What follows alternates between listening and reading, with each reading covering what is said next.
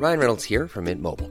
With the price of just about everything going up during inflation, we thought we'd bring our prices down. So to help us, we brought in a reverse auctioneer, which is apparently a thing. Mint Mobile Unlimited Premium Wireless. How to get 30, 30, bit to get 30, bit to get 20, 20, 20, bit to get 20, 20, bit to get 15, 15, 15, 15, just $15 a month? Sold! Give it a try at mintmobile.com/switch. $45 up front for 3 months plus taxes and fees. Promo rate for new customers for limited time. Unlimited more than 40 gigabytes per month. Slows full terms at mintmobile.com. Everyone knows therapy is great for solving problems. But getting therapy has its own problems too. Like finding the right therapist, fitting into their schedule, and of course, the cost. Well, BetterHelp can solve those problems.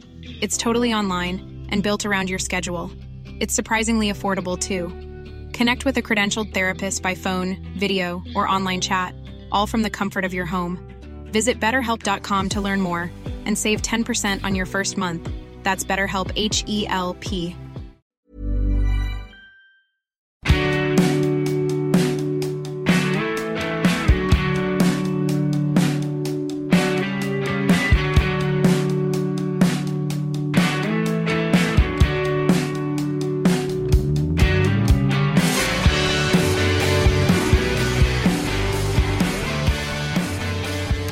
Hello, my friends, and welcome back to another episode of Catch Up with Louise McSharry. I have to stop saying that though, because maybe you're not coming back. Maybe you're here for the first time, in which case, welcome and thank you for joining me. I am delighted to be back with another episode and back indeed from my holidays. We had a lovely time. Definitely the most successful family holiday I've been on since I had kids. We went to Lake Garda. We stayed at I kept saying a family campsite, but I mean, there were loads of people there who weren't with kids or whatever. It was just a campsite on Lake Garda called San Francesco. I think it was called Camping Village. So basically there was room for tents, there was room for camper vans, and then there were little kind of glorified porta cabins. That was what we stayed in, but they were perfect. Like, I mean, everything you could need. We spent the entire week outside, even on the rainy days. There was really only one proper rainy day, but we were under the shelter of our little veranda outside, and it was great. The kids played. Sam figured out how to swim with armbands, big achievement. And yeah, we had an absolutely lovely time, and it made me feel like there are lots of nice holidays in our future, which was nice, because when I think back to the first holiday that we went on with Sam, it was, I remember just being like, I'm never going to have a good holiday again, because you just don't know before the first one. You still have holidays in your head of like switching off, lying by the pool, reading books, and that did not happen. Like, our first holiday was an absolute disaster. Sam was the exact wrong age. Like, you know, he wasn't walking yet, but he was crawling everywhere. So you had to keep your eye on him the entire time. The pool was like a little bit too cold for him. He just wasn't really into it. We were both so disappointed that we could like barely look at each other. Yeah, it just did not go well. I'm not saying everyone's holiday with their baby goes like that, but that's how our first one went. And it's great to feel the tide turning and like we are going to have fun on holidays in future. In fact, we had so much fun that I'm trying to figure out if we could go on another family holiday this summer, which is truly remarkable, given where we came from. So this week's episode was recorded earlier in the week than it usually is, because I'm actually away again. I don't know who I think I am with two kind of holidays in the space of 2 weeks.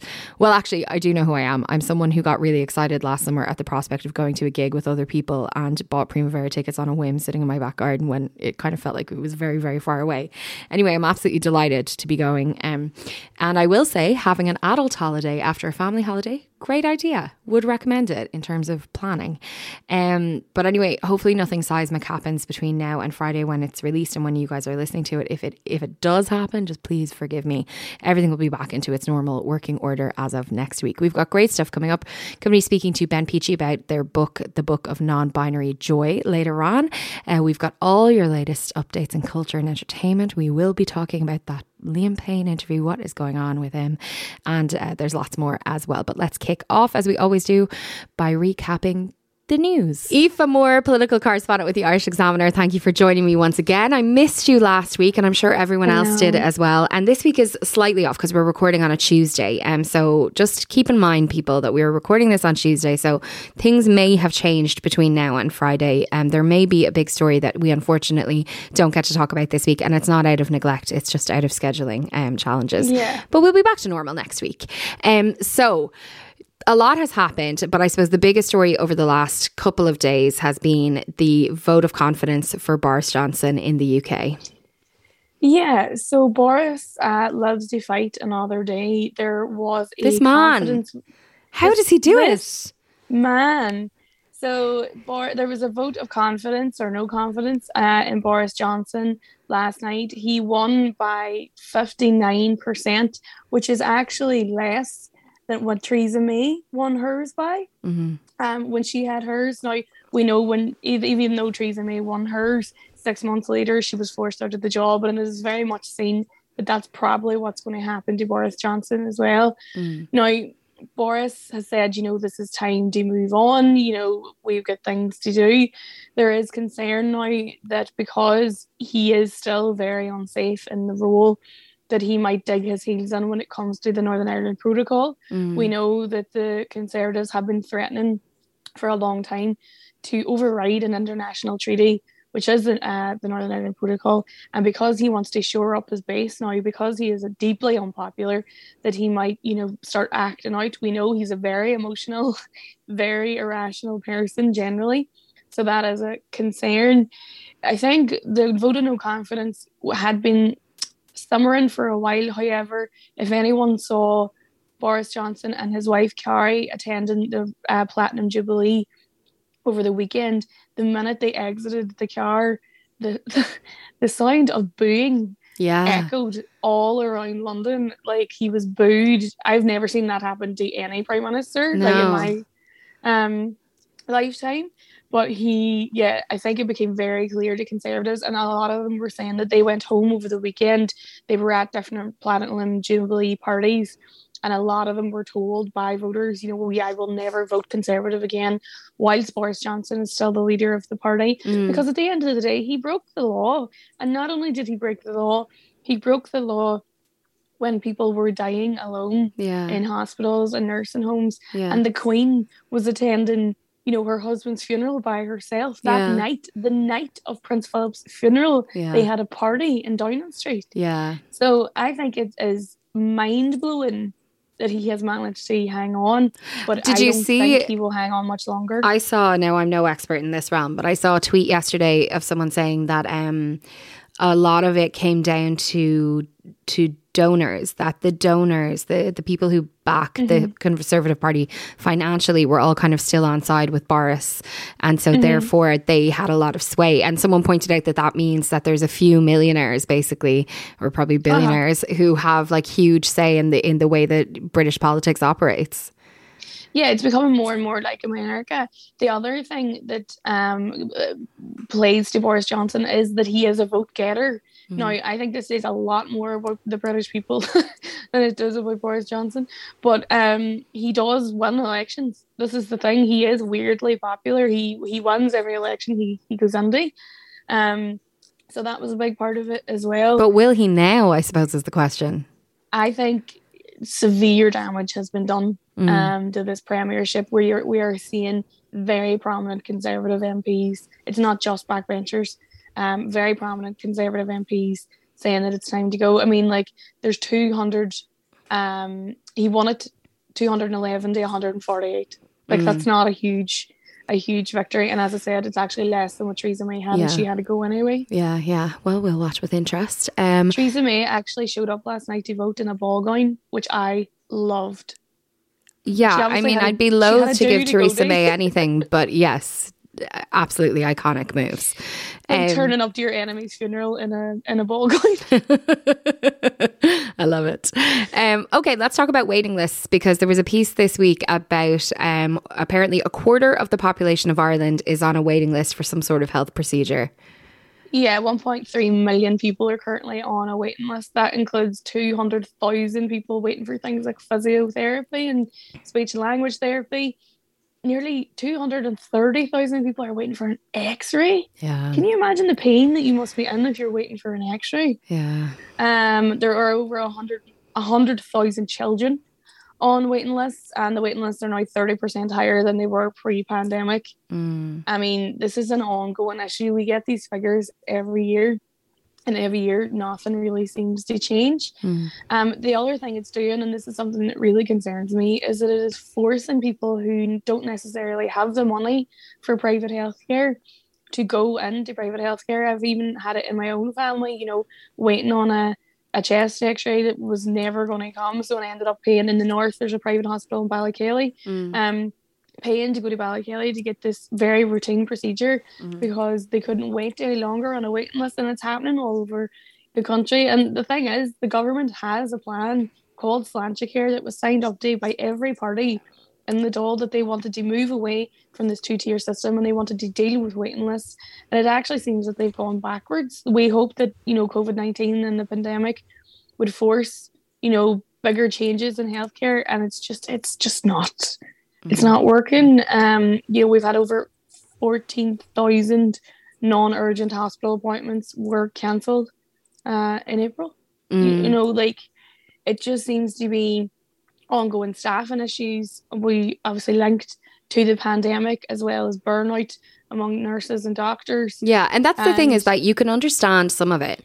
Like, you can understand that, of course, things would be, you know, there would be a backlog from the pandemic, and you can understand that there would be major staffing issues off the back of the pandemic, as you say, both through, you know, COVID sickness and, you know, loss of life, and then also, you know, just burnout, as you say. But because it was a problem for so long before, and because Sláintecare is right there, it's so frustrating, because, of course, every person on a waiting list, like, some people on a waiting list are waiting for something, and it's not a huge deal to wait for a little while. But for other people, you're talking about delayed cancer diagnosis. You're talking about children who will never progress as far as they might have if they had had an earlier intervention. Like, these are life-changing appointments in many cases. Exactly. There's a person behind every single one of these statistics. And as you say, we were already on the back foot. We were already in a healthcare crisis before COVID-19 came along.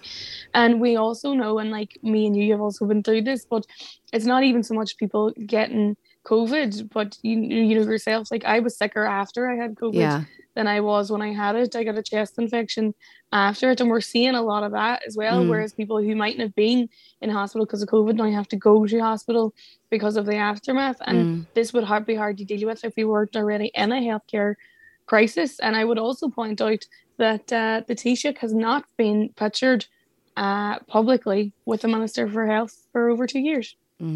So I think that tells you something about where Micheál Martin's at. Yeah, and I would imagine a lot of people are in the same boat as him. Now, let's talk about creche fees. It's one of my favourite things to talk about. That's a lie. I hate talking about it, but I feel absolutely compelled to talk about it all the time because they are absolutely ludicrous. I have some good news, though, to be fair. So we can talk about the bad news first. So we heard this week that Dublin parents are paying up to 60% more in creche fees than other parts of the country. I think most people would have assumed that anyway, but it doesn't really sweeten the pill anymore. Dunleary Rathdown is €244 a week per child. Come on, lads. And it's like, that doesn't surprise me in the least. Yeah, it's 152 per week in Carlow. Overall, across the capital, parents are paying on average around €220 to have their children in creche. Now, the front page of the Irish Examiner today, we have some good news. So the government have a plan. Parents will see monthly childcare costs cut by hundreds of euro under a new cost of living plans that have been drawn up for the budget. So Roger O'Gorman spoke to my colleague Elaine Loughlin and said that they were finalising proposals to significantly reduce creche fees.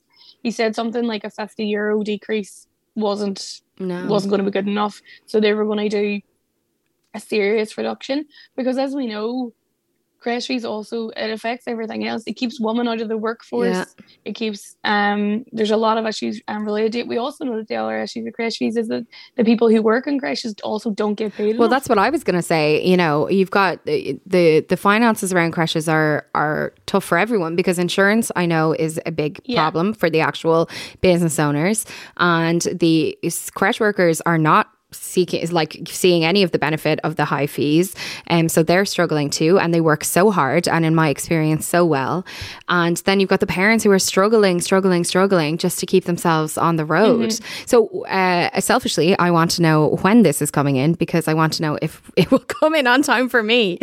Yeah, so it'll be budget 2023. They've said that like last year's budget had focused on funding for the providers, so that the creche providers could reduce their costs, but the introduction of a freeze in fees is due to come into force this autumn, and they're saying that that's just the first step in making childcare more affordable. So a freeze in fees and then a reduction in 2023. Okay, well, look, I don't know how much I'm going to benefit from this, guys, but I am happy for you, people who are listening, who are pregnant or who have tiny babies, because honestly, it absolutely cannot continue the way that it is.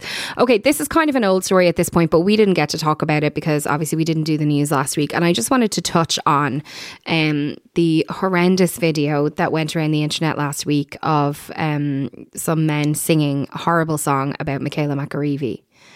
Yeah, so for people who don't know, Michaela McAreavey was a 27-year-old Tyrone woman who was murdered, strangled to death on her honeymoon in a hotel room. She herself was a gifted GAA player, and her father, Mickey Hart, is probably one of the best known GAA managers in the country. Her murder was a huge story at the time. She was killed in Mauritius. It was just absolutely heartbreaking. Last week, there was a clip of an orange hall in the greater Belfast area, and a number of men, I'm sure a lot of people have seen the video already. I'm getting like white with fury even talking about this, but a number of men were sitting in an orange hall, and they were singing a song mocking the murder of Michaela McAreavey.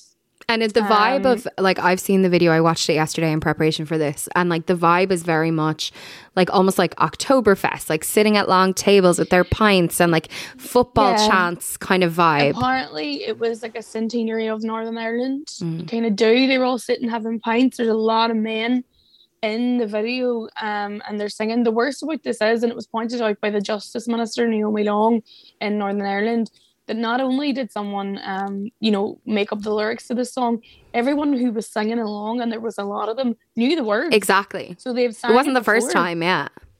Exactly. It's a horrific song mocking the fact that she was murdered, mocking the fact that no one was arrested.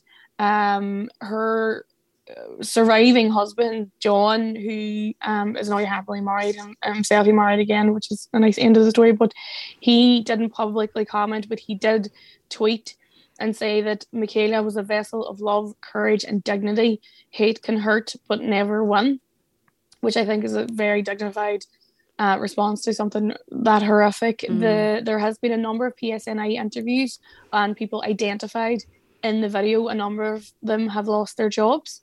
A number of them have been expelled from the Orange Order. There's been a huge political kind of uproar about it. Everyone from the UUP to Sinn Féin to Naomi Long, the Justice Minister of the Alliance Party. It has been roundly criticised. There is a police investigation. A file will go to the DPP. I'm not really sure under what charges, if any, they could be brought. But never fear, because the men now involved and identified in singing the video have released a statement saying that they are worried that they are now subject to a witch hunt. This is becoming, the statement said, this is becoming a public witch hunt, inclusive of repeated death threats, and there is a growing social media mob who appear to have lost all grip on reality. And obviously death threats never okay, never. Never. But when you do something horrible like that and you're called out, I don't think that's a witch hunt. Like, you have actually done something terrible. Like, a witch hunt is consequences for your very real actions. Okay. Now, before I let you go, I just wanted to touch briefly on this because I thought it was interesting. Because Google have been sued successfully over defamatory YouTube videos in Australia, and this is kind of interesting about where we're going on the internet, isn't it? It's the first of its kind, and I never even thought this could happen. Me neither. Someone who is quite regularly defamed, I never thought I had the option to sue Google. Yeah, so an Australian court has ordered Google to pay a former politician just under €500,000 over 2 defamatory YouTube videos. So the former state deputy premier of New South Wales, John Barilio, had there was 2 videos made by a comedian that were posted to YouTube a number of years ago. They were quite racist, abusive, and defamatory. Mr. Barilio said that he basically left politics because of the videos. He said he won, basically. He won. He wrote to Google, asked them to remove the videos. They would not do it. When they wouldn't do it, he went to court. He said outside that you've either got to be courageous or stupid to take on Google, and maybe I was a bit of both. But he won. He said he was very emotional about it. It was a bit re-traumatizing for him. He said that he wouldn't have sued them had they taken him down in 2020 when he asked them, but they didn't. It was viewed tens of thousands of times. And actually, more interestingly, Google abandoned all defense of the suit when it came to court. And basically all they argued about was the amount of money that they would pay out. Now, this isn't just a Google thing. He actually sued the comedian who made the videos as well. He was paid around €60,000 by him. The videos were then edited. But, this man had lost so much. Like his... these videos basically are credited for ruining this man's political career. He said that he, left politics after it because they were so defamatory and abusive and traumatizing. So Australia has actually been this beacon of, they are going to start going after social media companies as platforms. The Irish Times or the Irish Examiner or whoever, we are held responsible if defamatory content is put on our website. So why are Google and YouTube and Facebook and Twitter held to a different standard? You are no longer just, a message board. You are a publisher. Yeah, absolutely. So Australia has been very good on that. And I think we're going to see more of this now in the next couple of months. Well, I hope so, to be honest, because we all know that there's an issue with that kind of behaviour online, abusive, defamatory, and all the rest. Okay, well, Aoife, thank you so much. That's Aoife Moore, political correspondent from the Irish Examiner. I'll talk to you next week. Thank you.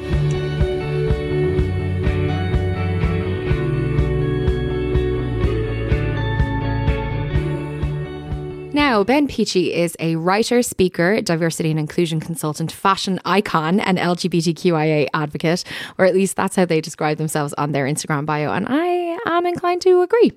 Ben's first book, The Book of Non-Binary Joy, is out now, and I was delighted to have the opportunity to chat to them earlier this week. So I suppose, Ben, the first thing, maybe you could just introduce yourself for people who are listening who aren't familiar with you and the work that you do.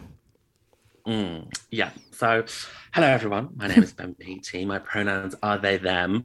I'm one of those really annoying digital multi-hyphenates. So I've got fingers in lots of pies. So I'm a writer, presenter, speaker.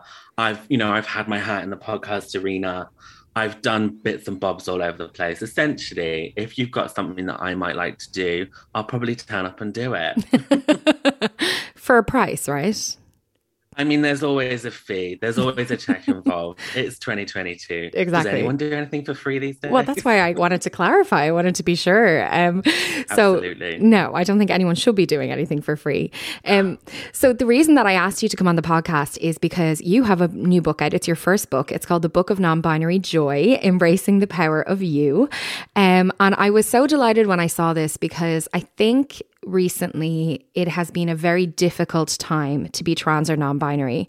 All of the conversations are mired in toxicity, misconceptions, sometimes lies, and it's all quite dark, isn't it? I think the UK especially is the centre of what really is the trans issue. We are really at a really interesting time because we have probably the most visibility that we've ever had as a community. Remember, in the UK, we represent maybe less than 1%. That's about 600,000 people. That's maybe one of the teeniest, tiniest demographics out there. And yet there are so many column inches being talked about. We're on the telly, but the big problem is, the missing link is that we're not in that conversation. We're being spoken about, we're not being spoken to. Yeah. And so, of course, misinformation is the currency of the day. And literally, if you put trans and then just press news on Google, you will probably get 25, 30 news articles from this week. And I could probably say that half of them will have misinformation, mistruths, probably have like someone from the government spouting some sort of rhetoric that is essentially making people scared. And if you look at the steps in history where leaders have tried to single out certain groups of people, we're on certain parts of that pathway already. Yeah. And that's really scary. It's been really interesting from an Irish perspective because we've had, the Gender Recognition Act was passed in 2015 here, so people can, self-identify, and we have, I'm not aware of any issues that we've had as a result of it. So I think when all of this started kicking off in the UK, we were all kind of like, whoa, like what's the big deal? But it is a little bit scary lately because you can see it feels like there's an attempt for that kind of nasty transphobia. Not that we don't have our own transphobia, of course we do, but that kind of organized transphobia kind of making its way or trying to kind of permeate our society. And I think that so far we've been putting up a good resistance.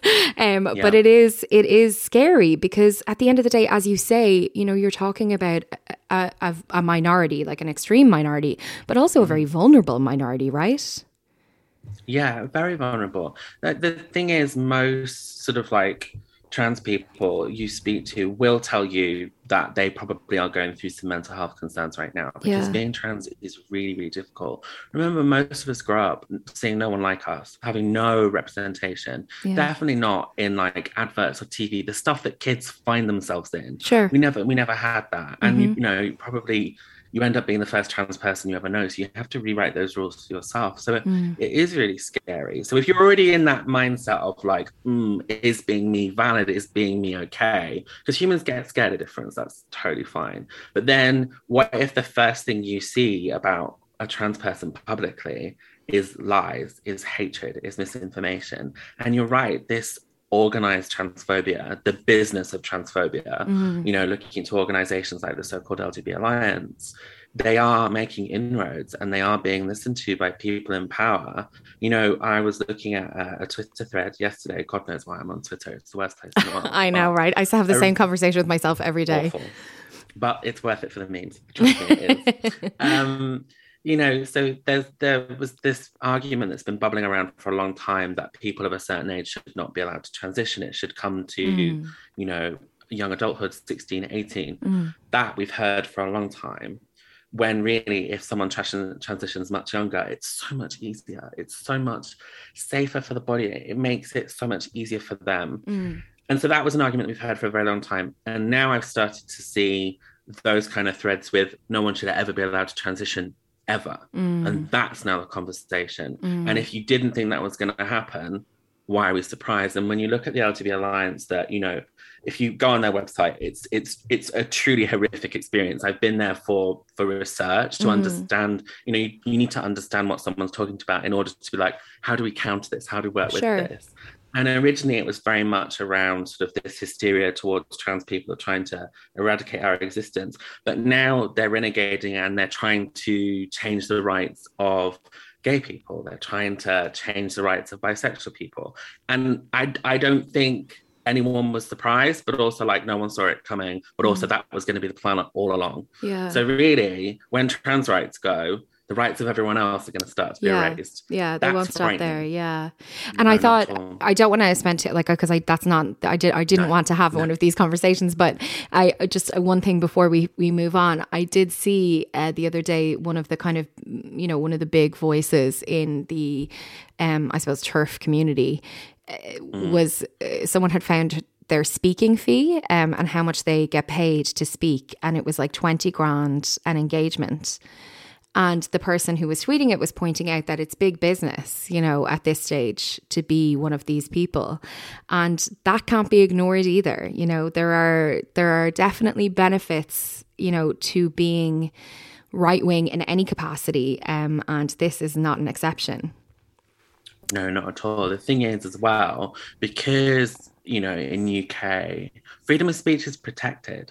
It's, and if you look towards the Equality Act, those laws that are put in place to protect certain characteristics. It also protects those that have different opinions. It also protects those that are hiding behind transphobia. And so, yeah, there is money to be made. And what's scary, if you looked at like the speaking rates of some really big trans people in the UK, I don't think any of us would be getting any of that. Nowhere near 20 grand. Yeah. So, you know, TERF, it's a business because, you know, certain media outlets in the sort of like being nonpartisan, being open, they can platform this. Yeah. And they can call it balance.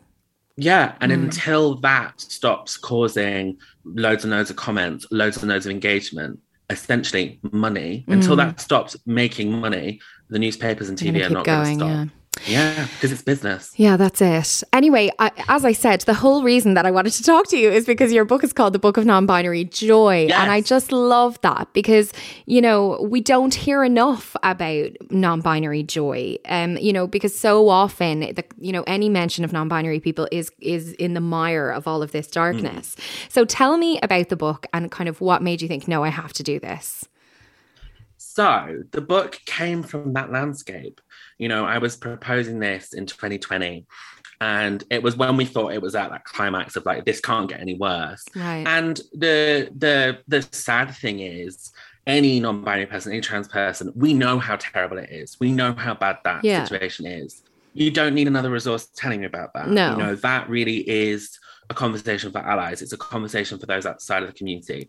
That's not something I think anyone needs to be publishing at the minute. If you know, unless there's something nuanced that you bring to the debate, like Sean Faye's incredible book, The Trans Issue, that was a step forward. Sure. But apart from that, we don't need to. So I was like, I want to create a resource for non-binary people because I've not seen it. I just haven't seen anything like that. Yeah. And you know what?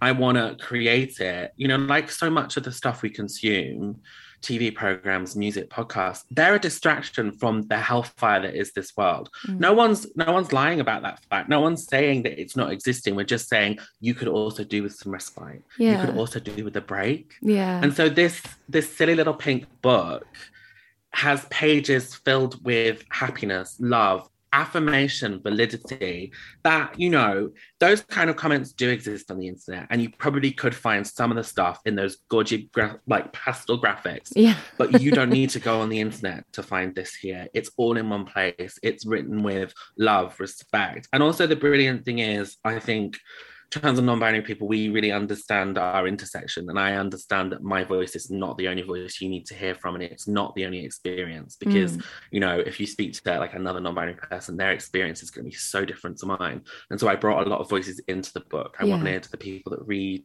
to take from more than just me, and really it's a passion project and a love letter to the non-binary community. Everything I wish I hadn't had to learn on my own, everything I wish that someone had stopped and told me. You know, I think I've really realized in my journey with this book, my journey with, you know, working in the activist landscape, is that I think to begin with, I thought this was for me. I thought it was to help me, to make my life easier.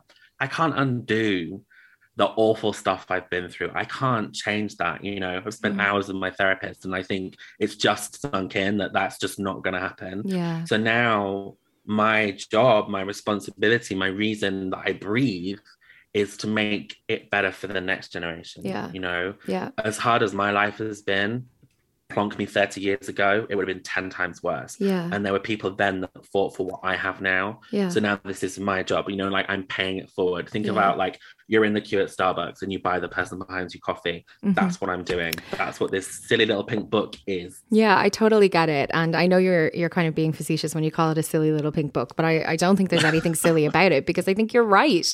Like, you know, the idea of being non-binary is still something that lots of people are being introduced to, and that lots of people, you know, have never even, there will still be lots of people who've never even heard of, you know, the term non-binary. And so for people who are non-binary, but who have never even heard the term non-binary, there's so much discovery, I can imagine, and exploration that needs to happen. So to have a resource is really, I think, vital. But what advice would you give to someone who is kind of just saying, hey, maybe that's me? It's a really interesting place to be, because it's such an important, valid question. And, you know, like, it's not just a question that trans and non-binary people have. but it's something that we're a little bit more aware of because perhaps we don't have a frame of reference around us that allows us to plonk our life onto a template. So when you don't have that, it's like, where do I go? Yeah. The difficult thing about having those questions is you might be surrounded by people, you know, that might not be supportive of those, you know, different approaches to life. You know, I would call it non-traditional. I'd put traditional in like inverted commas. It's not important, but it is important to understand that there is a difference there. And it's really hard when, you know, you're scared about how, you know, maybe the grown-ups around you, if you're looking from a younger person, or if you're coming at it from like perhaps like a midlife, you know, conversation. I was speaking to someone who's married with kids. How do you have that conversation? Yeah. Because that changes the whole landscape of your life, the landscape of your relationship. Yeah. So it's about finding safe spaces where you can learn in your own time, because sometimes I think as humans, because we rely on stereotypes, because we are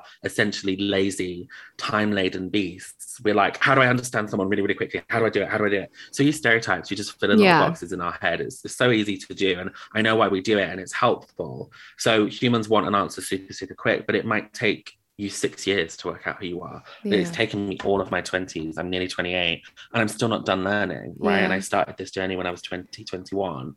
And so you need to find those resources that are there for you. And I'm not just saying it could be my book. It could be, you know, it could be those infographics on Instagram. It could be podcasts. It could be documentaries.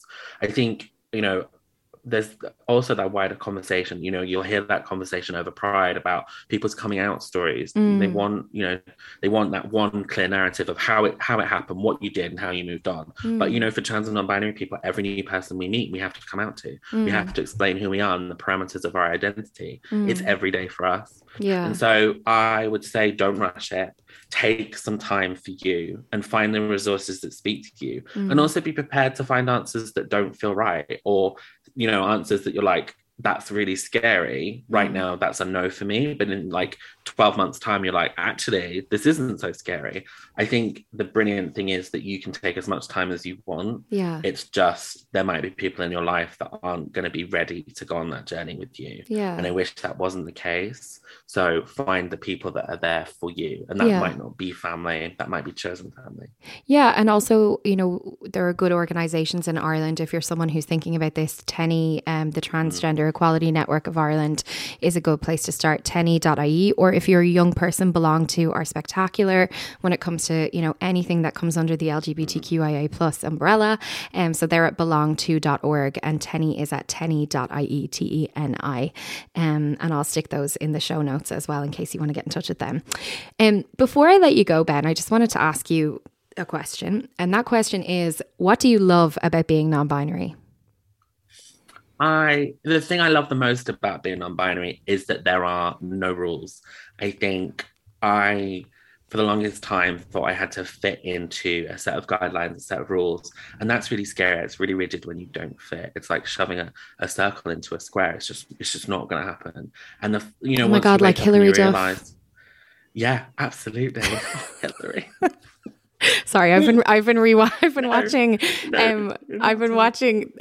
Are you aware of, you know, Whitney Port from The Hills?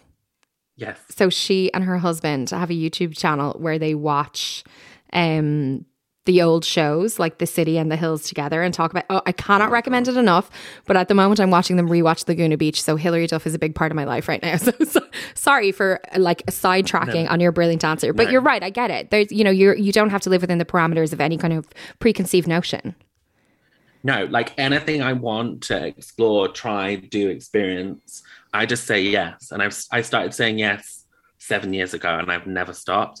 And it's the best thing I've ever done. Sure, it's been hard. Sure, it's been tough. Yes, people on the internet hate me sometimes. But at my core, I have more joy than I have ever had. And it is beautiful. Ben Pechey, thank you so much. If people want to find the book of Non-Binary Joy, Embracing the Power of You, it's available across the internet, easy to find. There's lots of Irish bookshops selling it. Ben, have a lovely one. Thank you. Thank you so much for having me. It's been a pleasure. Life is full of awesome what-ifs, and some not so much, like unexpected medical costs. That's why United Healthcare provides Health Protector Guard fixed indemnity insurance plans to supplement your primary plan and help manage out-of-pocket costs. Learn more at uh1.com. This is Paige, the co-host of Giggly Squad, and I want to tell you about a company that I've been loving, Olive & June. Olive & June gives you everything that you need for a salon-quality manicure in one box. And if you break it down, it really comes out to $2 a manicure, which is absolutely insane. It's also so easy to get salon-worthy nails at home with Olive & June. The difference between how your nails used to look when you did them yourself and now with the Mani system is a complete game changer. The best thing about Olive & June, too, is it's a quick dry. Dries in about 1 minute, lasts for 5 days, and full coverage in up to 1 to 2 coats. Visit oliveandjune.com/perfectmani20 for 20% off your first system. That's oliveandjune.com/perfectmani20 for 20% off your first system. Everyone knows therapy is great for solving problems, but getting therapy has its own problems too, like finding the right therapist, fitting into their schedule, and of course, the cost. Well, BetterHelp can solve those problems. It's totally online and built around your schedule. It's surprisingly affordable too. Connect with a credentialed therapist by phone, video, or online chat, all from the comfort of your home. Visit BetterHelp.com to learn more and save 10% on your first month. That's BetterHelp, H-E-L-P.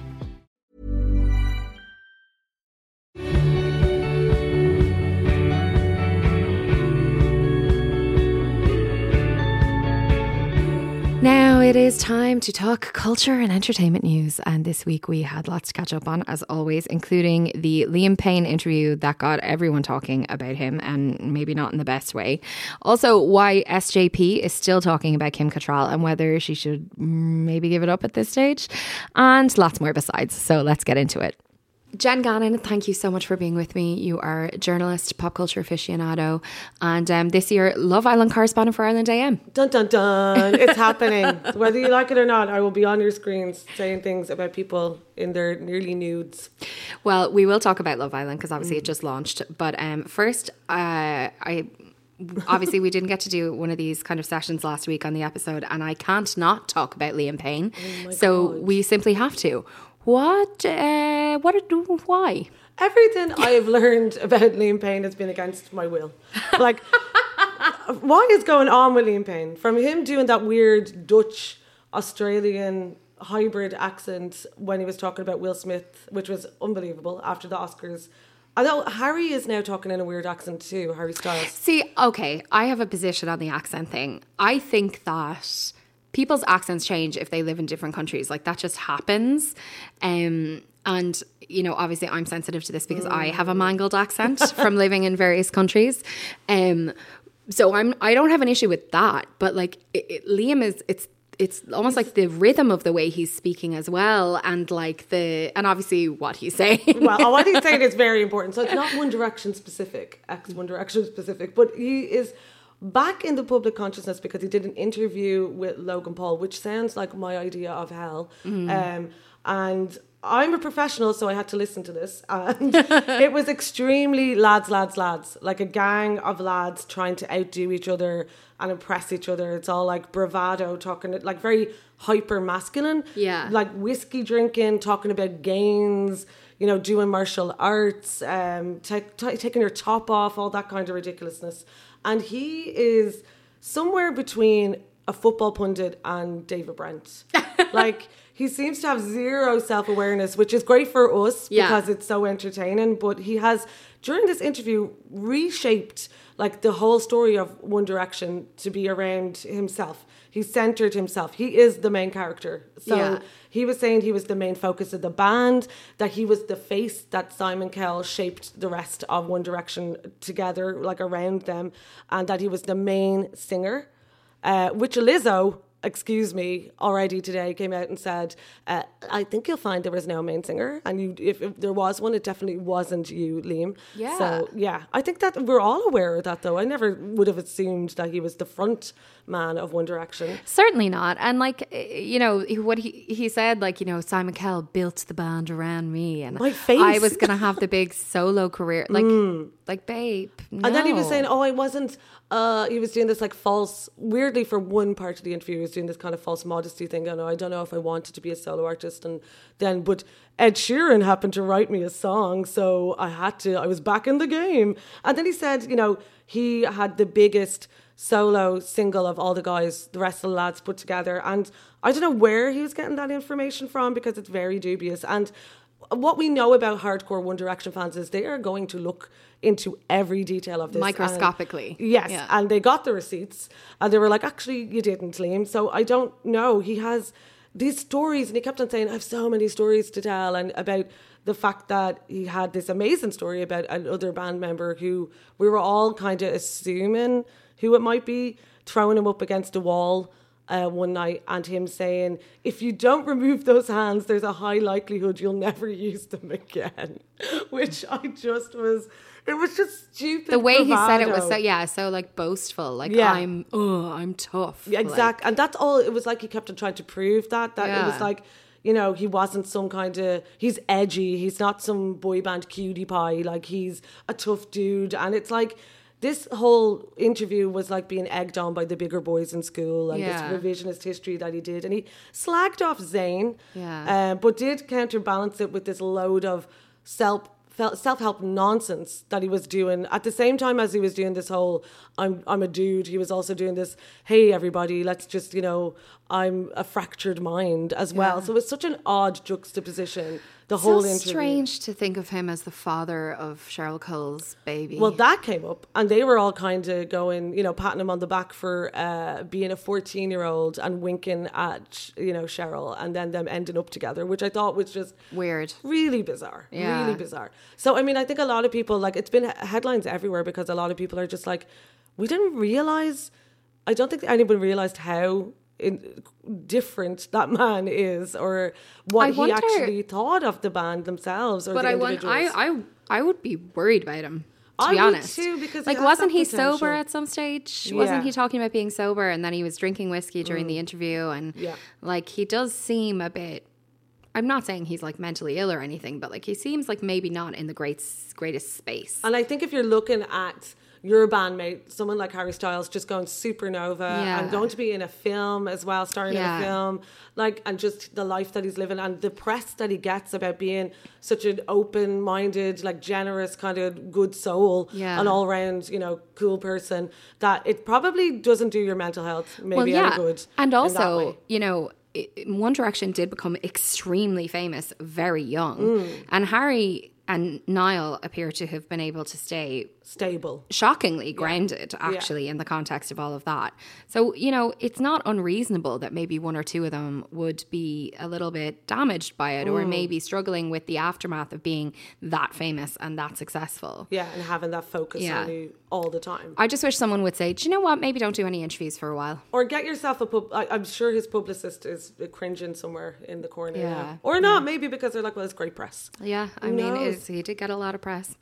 Okay, now let's talk about Sarah Jessica Parker, because I would have thought that Samantha chat was over, and that Sarah Jessica Parker would not be talking about Kim Cattrall anymore, but apparently that's not true. Yeah, there's an Access Hollywood podcast that Sarah Jessica Parker did. I actually love this podcast, by the way, good. Awards Chatter. I listen to it all the time. It's like good. Long one-on-one interviews with people who are nominated for awards. And she is, like, to be honest, I like SJP. Yeah. I think she comes across really well. I don't know. She's one of my favourite people that did one of those Vogue questions. 73 I think questions. She just gets it. And I think anything she does like that publicity-wise, she always is very clever, really intelligent way about putting her point across, I think. But this is a sticking point. Like, this Kim Cattrall story is just a sticking point. And they did ask her about this very public feud, and she said it's not a fight. It hasn't been public on my side of things. I didn't bring this into, you know, the press or whatever. And just the fact that she said it's very painful, and it's painful to her that it's called a cat fight, because obviously it brings it back to this denigrating women kind of, and the way that there was always this focus on Sex and the City is like, oh, there's all women together, you almost hate each other, that kind of attitude. But I mean, I don't know. I just think, this is, Kim Cattrall obviously does not want to belong to this show anymore. And that's the be-all and end-all of this. Which is fine. Exactly. And she did her time, and she did it amazingly well. She created an iconic character, and she did, you know, everything she was supposed to do in that way. But she has said, absolutely not. This is, the book stops here. And the fact that they keep mentioning it, the fact that it was made such a focal point of And Just Like That, where they were all teasing fans, teasing the viewers, kind of going, Samantha's text her, Samantha's made a phone call or whatever. You're kind of giving them false hope. Yeah. But I also thought just the way that she was written about in And Just Like That was kind of cruel when they were saying that, like, oh, Carrie says about Samantha, oh, I'm not an ATM, I told her. And I was like, that would never happen. And that's not the kind of character that you created. It's this very close relationship between Michael Patrick King and Sarah Jessica Parker. The three names that seems to be the root of this, because they're so intermeshed. They're so involved in those stories that whatever happened in real life seems to have bled into that fiction, which I find really redundant now at this stage. Just stop. Yeah, like, they have to move on, because there is a season 2 of And Just Like That coming, and can I say thank God I will watch every minute of it. Every minute of it. But I hope that they just let the Samantha thing go, because like I like, even I as a diehard fan, I don't want to hear about it anymore. Like, why can't you just go your separate ways? It's fine, we get it, you're not friends, she doesn't want to do the show, that's it. Like, let's just leave it. But I also think there's a whole part of this where people are like, oh, SJP's public persona is obviously not what she's like in real life. Like, there was a bit, I think her name was Kathleen Nemji, who was in Hocus Pocus. Najimy, who was in Hocus Pocus, and she came out with this tweet after the interview saying, oh, you know, supporting Kim Cattrall, basically saying that, oh, I understand where you're coming from, or, you know, I fully support you. So there is these questions around her attitude, or, you know, why... But she has said, Sarah Jessica Parker said in that interview, she's like, I'm always respectful to people, I'm always... And you do hear about that. Yeah, I was just going to say, because the vast majority of people who she's worked with are like, she's great. Yeah. So I kind of, I don't know, I just think there's more questions about that. Yeah. Than that interview, you know, and that became the story. Yeah. Rather than anything else. Okay, let's move on.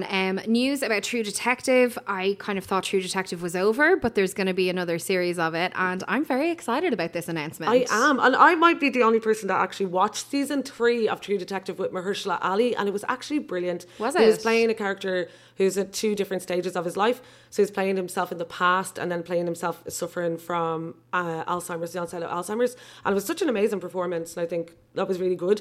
But they've moved away from... Season 2 was a total blip. Yeah. Poor Colin Farrell, he was kind of sold a dud. And if there is ever a cautionary tale about a showrunner who has had too much power, too much control, that is the swift rise and fall of the creator of True Detective, Nick Pizzolatto, because...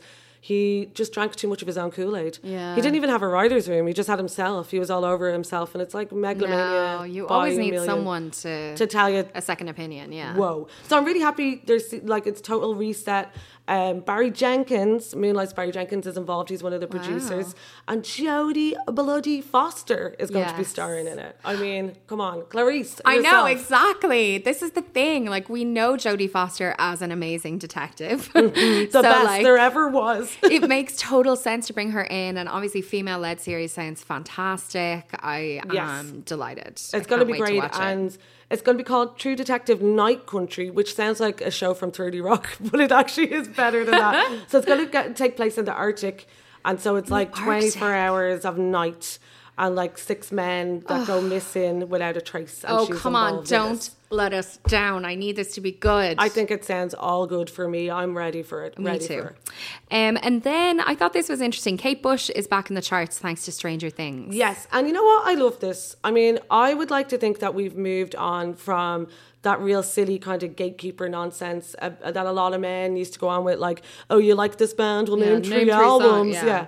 And if kids are discovering, you know, and loving, more importantly, Kate Bush because of Stranger Things, more power to them. Like, yes, absolutely. I mean, I first heard the Velvet Underground properly on a Dunlop tire ad in 1993 when I was 11. So, you know, who cares? Yeah. Like, if wherever you find music and hopefully once you love it and become a fan, that's the best thing about it. Like, I'm pretty sure I came to know Running Up That Hill because the Placebo version was in the OC. Yes, it was. Like, I got to know loads of music through TV. Yeah. And like, I think it was used to particular effect in episode 4 of Stranger Things. I'm not going to spoil it at anybody, but it's Sadie Sink's character Max. It's her favorite song, and it plays this really pivotal role in the episode. So and it's now the 8th most streamed song in the world, and it's her first American top 10, her first US top 10. Wow. Finally getting its dues 37 years after it was first released. And I think that's the greatest thing about it. It's like a new lease of life. And she said that herself. She said she was so excited about this song reaching young fans, new fans. And it seems to me that, like, you know, older music is having just as much of a role in young people. Geez, I feel like I'm 105. I know, so do I. But, like, you know, teenagers say, who, you know, when you're in that age where you're at peak music discovery, like, you know, because these teens, again, oh my God, there's no way to talk about this without feeling 90. Ancient. Oh God, I'm very cool, okay? But anyway, these youths. I have access to music in a way that we didn't, and that even, you know, people who are in their late 20s didn't, like, when they were teenagers. But these teenagers have access to everything all at once. So, like, all it takes is hearing a song on a TV show, and then you could be off on a Kate Bush binge for weeks. You know what I mean? I cannot wait for them to listen to, like, that song she had about having sex with a snowman. Yes, exactly. Or Babushka or anything at all. Like, but I think, like, people are like, oh, would they not have Googled Kate Bush before? Had they not come across her before? And it's like, no. How would they? They have so much going on. There's too much going on. They're oversaturated, overstimulated, and it takes that little bit of curation. Well, this is the thing. And, like, that's I think where, now I'm off on a tangent now, but I think that's obviously, having worked in music and having done a new music show for years in radio. Like, I think the thing that some radio stations are missing is that curation is the difference between an algorithm and radio, or, you know, another way of bringing people music. Like, you know, the actual careful selection by a human being of songs for particular moments, as happens in TV, like, that brings people to music in a really powerful way. And, like, traditional media needs to kind of look at that, I think, radio in particular, and think about its relationship with its listeners. Exactly. Because the old kind of formulas, I just don't think are going to work anymore, where you just throw on the brand new songs and everybody's happy, because that's not how anyone's engaging with music anymore. It's more personal, and it feels more personal when it's used in such a way that it has your full attention. Exactly. Like, that's what you need. That's what we want more of, in a way. And I just think it's great that they're on this lovely, weird journey. And we always give out about things going viral, like bad things happening because stuff goes viral. But this is one of the positives. Oh, it's and great. I love it for her. I totally agree. And very quickly, we've got 2 more oh my God, my brain is not working. 2 more TV stories. And we will start with Love Island has launched. Yeah. There is an Irish contestant from the beginning, which everybody's very excited about. I haven't actually seen it yet. So how's it going? He has a love heart-shaped birthmark on his peen. That's what we know about Dammy Hope. Wow, Dammy. He said it. He came out with that. That's like one of the second thing he nearly said. Worth saying, by the way, we're recording this on Tuesday and this week because of a scheduling conflict in my life. So potentially we've learned more. So by now, maybe he has more birthmarks. By now we could have seen it. We don't know. Like, that's how for, does like, he late seem night. though? Is he coming across well? I really want him to do well. He's very cool. He's very removed. He's observing everything, I think, from, like, just from the sidelines for the moment. So we'll see. I think it often goes well for the guys or the people in Love Island who are like that, though. Some of them like bound in like a Labrador puppy, and they're like, and that can be a bit on much. camera. Look at me, like. But it's much more natural to me to go in and be a little bit cautious and kind of like take your time. Yeah. Well, like, the thing about it is, for me now this year, we'll never talk about being old again. Oh my God, there's such a concentration on youth. It's like Gemma, who is Michael Owen's daughter, is 19, and she was, which was weird, because it's like, come on, girl, you're 19 years old, you're an absolute stunner, you could find love anywhere. Shag like, around. Exactly, live your life, have a good time, girl. And then she was like, oh, my last long-term relationship was like 1.5 years ago. And I was like, what, so you were 17? That's okay, fine, whatever. And then the other girls were like, 24 is old. And I could feel my bones turn into dust. I felt like the Elwyn from Titanic. I was like, I had youth. What is happening? And then somebody saying, oh, at 27, you should start settling down. And I was like, I can't. I want a Love Island where it's like people from 25 to 35 at least. Please. And the stakes are higher. Give me people with baggage. Yes, exactly. And imagine how much more problems. Yes, imagine how much more interesting the conversations would be if you had people with history and baggage and like, you know, have been through a few things and felt a few things and feel a type of way. Yeah. Like, and that's what I really want. And I love it. Don't get me wrong, because I love... It should be like Love Island, grown-ups. Exactly. That's what we need. We do, because I can't keep on listening to somebody say that like they're past it at 24 and like... I mean, I'll still probably watch. Oh, I will watch it because it's the weird rituals of the mating game in microcosm, and I want to see someone try and spell out something in avocado toast again, and that's always worth watching. What more could we ask for? And then before I let you go, Jen, you predicted you are the Mystic Meg of television. I am, just for Neighbours. It's Neighbours centric. I said Guy Pearce. We wanted Mike to come back, and Mike is back. Guy Pearce is back in Neighbours on his motorbike. Now they've upgraded it. I think he has a Harley now. Oh. Very exciting. But he's been taking pictures from set, and it's the cutest thing. If you have like his Twitter or his Instagram, you have to go look at it. Him and Harold. It's just a tear. I was nearly crying because it's like all of those memories. Jane is back. I think Craig McLachlan is back. Like all the OGs from when it was at the height, at the peak of its powers. And when are these episodes on our, like what's the story with Neighbours now? It's going to be like, well, Neighbours is done. It's wrapping up this summertime. So I'm assuming this will be like the final kind of shows in August maybe. And is it still on RTV? It will be on BBC. So I'm sure what they'll do is they'll do their normal wrap up of it on the BBC because it's shown at lunchtime on the BBC. But what they'll do is for this, they'll put it on in the evening. They have to. They'll do a big extravaganza saying goodbye to Neighbours. They have to. Kylie is involved, so we need to see this. Something to look forward to. Exactly. Jen Gannon, thank you so much for bringing us your brilliance. Thank you. Have a great week. Thanks for having me. You too.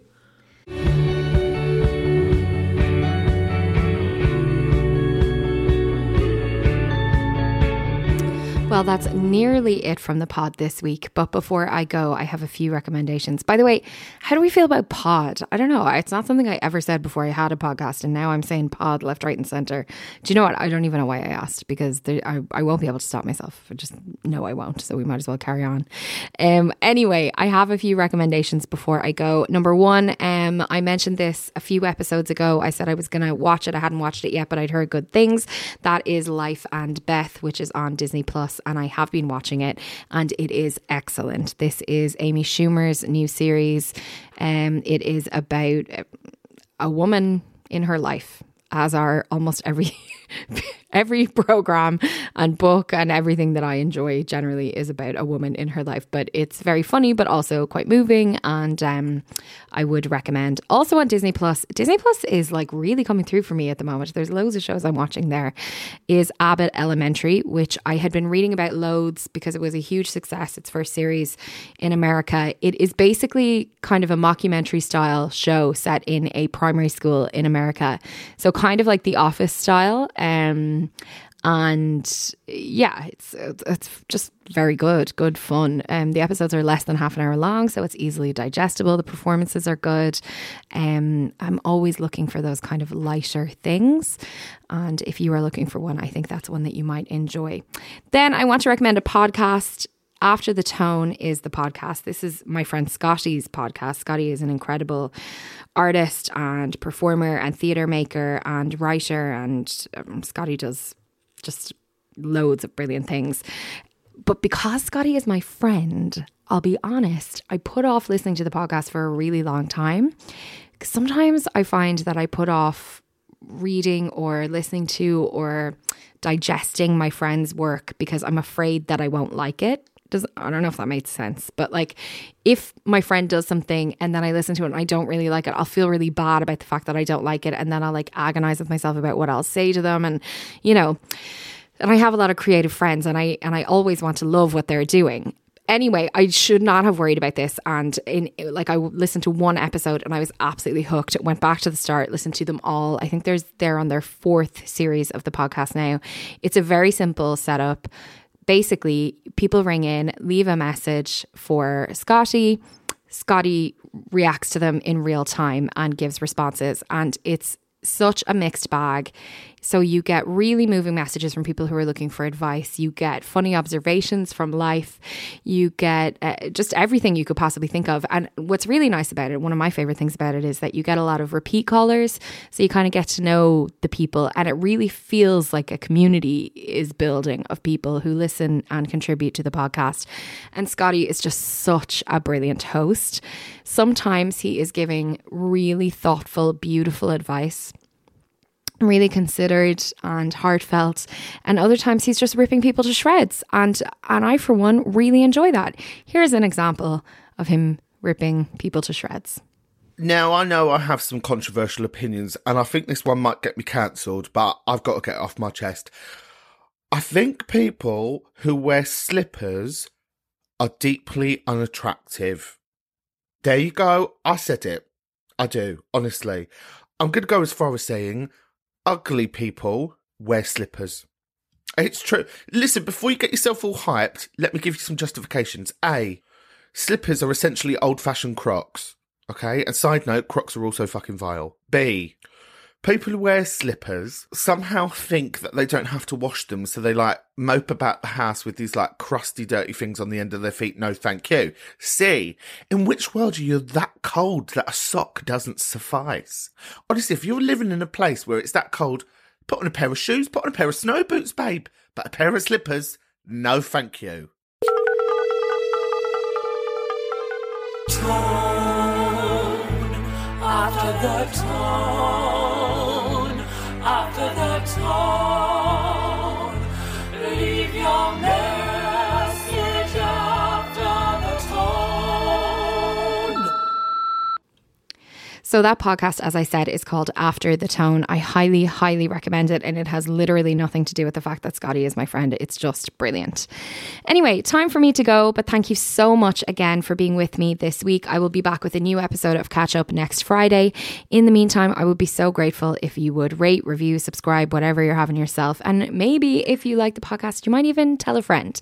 That would be hugely helpful to me. And I'm still, again, so grateful to everyone who's listening, and really appreciate the people who take the time to send me a message to tell me how they feel about the podcast, or give me feedback on individual segments, or just say that they're enjoying it, because it means so much to me, and I don't think that will ever stop. In the meantime, I hope you have a great week. As I always say, if you can't have a great week, that's okay too. Just take care of yourself as much as you possibly can within whatever your current set of circumstances are, and I will talk to you next Friday.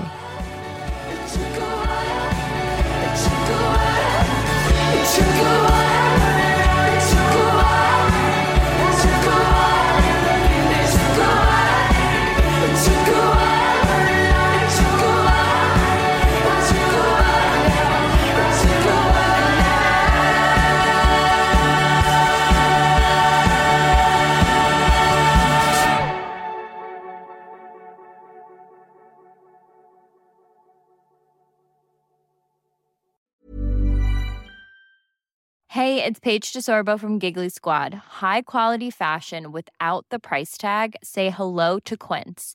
I'm snagging high-end essentials like cozy cashmere sweaters, sleek leather jackets, fine jewelry, and so much more. With Quince being 50 to 80% less than similar brands. And they partner with factories that prioritize safe, ethical, and responsible manufacturing. I love that. Luxury quality within reach. Go to quince.com/style to get free shipping and 365-day returns on your next order. Quince.com/style.